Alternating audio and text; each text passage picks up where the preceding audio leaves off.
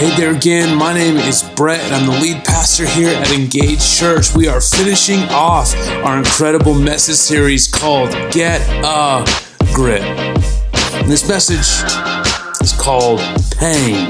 Yeah, pain. But before we jump into this message, I just want to give you a taste of what's coming next. Are you ready for it? Let's go.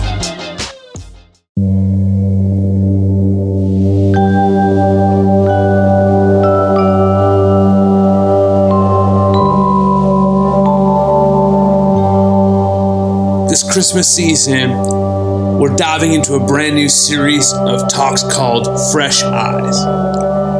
And it's looking at the Christmas story in a brand new way, in a way that pulls it from fantasy into real life. We're going to look at how to deal with unexpected plot twists, how to change your life from the inside out right now. And we're dealing with those really big questions in life. And understanding that sometimes the answer isn't a thing, but it's a person. Fresh Eyes, starting next week, right here at Engage Church.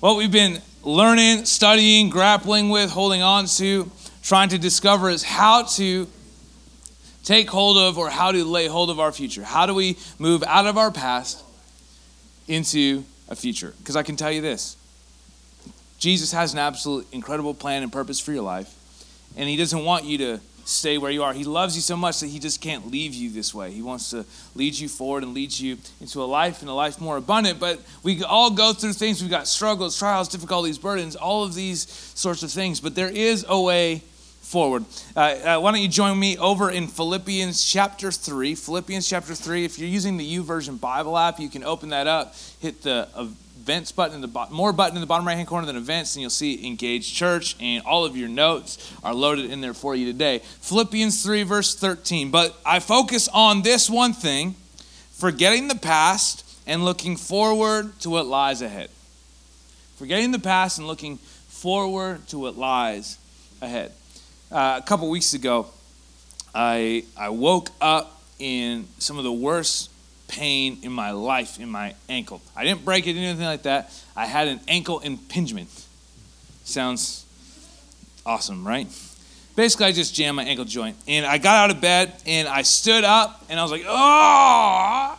You know that moment where it's like guttural noises because real words don't even function and exist in that moment. And I just stood there looking at my closet. I was going to start getting ready in the morning, and I looked at my closet, and I looked back at my bed, and then I looked at my closet, and I'm like, I don't know if I need clothes today. Maybe I don't need to move from this spot today, because in that moment, the pain was literally so overwhelming that I did not know if I had the courage to take the next step. I'm like,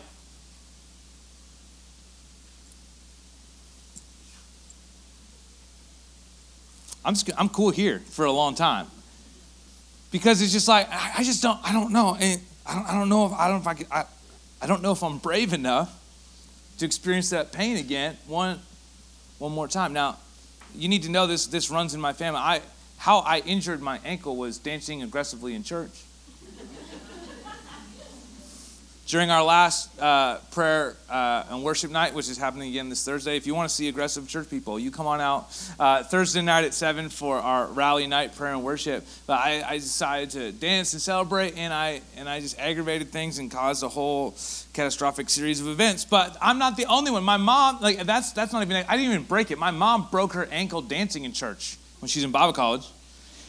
And she was in Bible college in Portland, and she busted her ankle dancing, and instead of doing a sane thing like going straight to the doctor, she realized that she was in America, so she drove 6 hours to the Canadian border to go get that Canadian health care. And so she danced on it, then drove on it all the way to the border and crossed over. And she got pulled over for a speeding ticket. She's like, I broke my ankle. And the officer's like, no, you didn't. She's like, see? He's like, oh, you did. You can just go. Just go. But I am convinced that there are many of us who find ourselves stuck in a moment that our pain does not let us out of. I think a lot of us live this way, where we've experienced some things, we've gone through some things, we've had some difficulties, and just like I was that morning, standing going, I don't know if I have the courage to take the next step, because if I take the next step, it's going to hurt, and I don't know if I can face that kind of pain again. And many of us live our lives just stuck or trapped or stopped because we're like, wow, I've got so much stuff, I've got so much pain, and it's so overwhelming that I'm just going to stay right here. And we live trapped. And we spend time and energy and emotions trying to figure out how we can remedy it. How could we fix it? Could I do this? Could I say this? Could I read this book? Could I do this thing? What can I do? And then we're like, you know what? I can't do anything. I'm just going to stay here. And that's when it starts to settle in that you can't actually do anything about this pain. And yet there's something inside of you that knows that there's more to life than just this. There's more than just being trapped and stuck by these things and by these emotions and these feelings and these memories. And there's something deep within you that's like, there's more. There's more. I don't want to live like this anymore. But the question still comes back to my mind. How am I going to be brave enough to take one more step? Take one more step.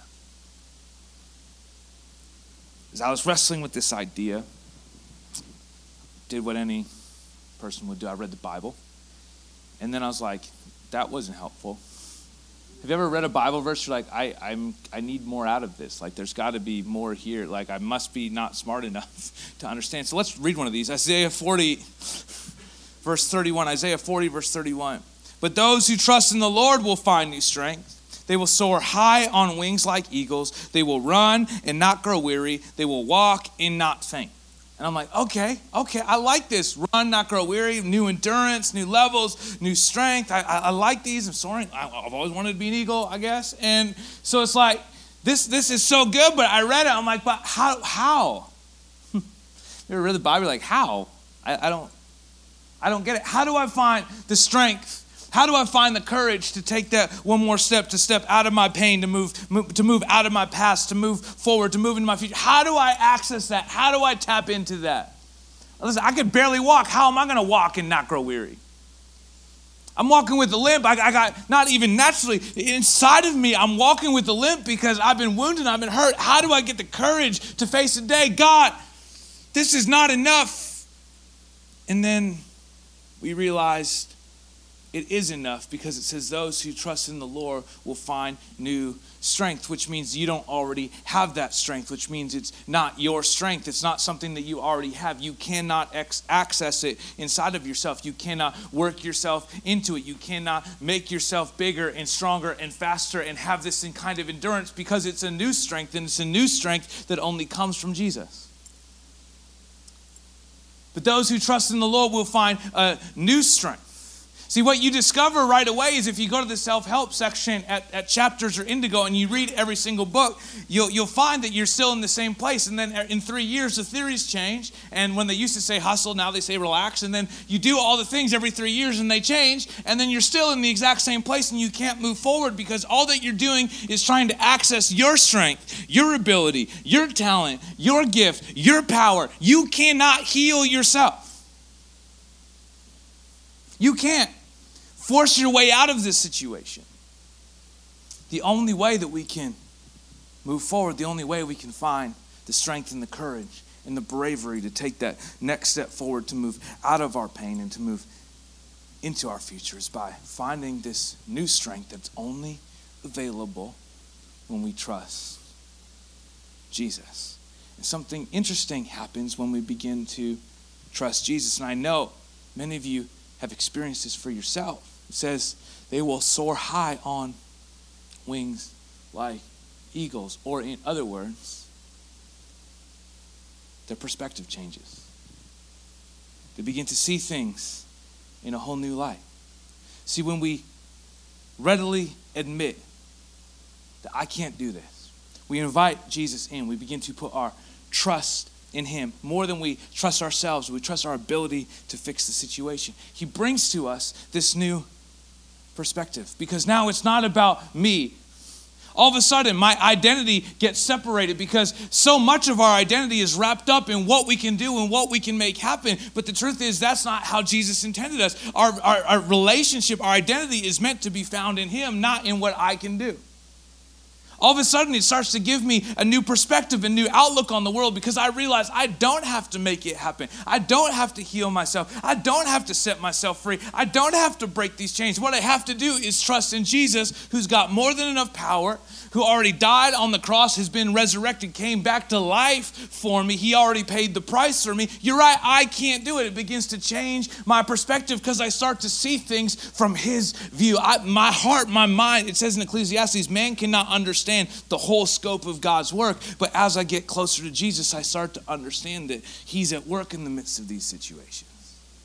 The thing that I thought was meant to destroy me, he's like, hold on, no, we're going to get through this together. Those who trust in the Lord gain a new perspective. When we gain a new perspective, we gain new strength. And as we gain more strength, we have this endurance and this ability to go further, faster. Our capacity increases. Our capacity to love increases. Our capacity for faith increases. Our capacity to care for others increases. Everything in our life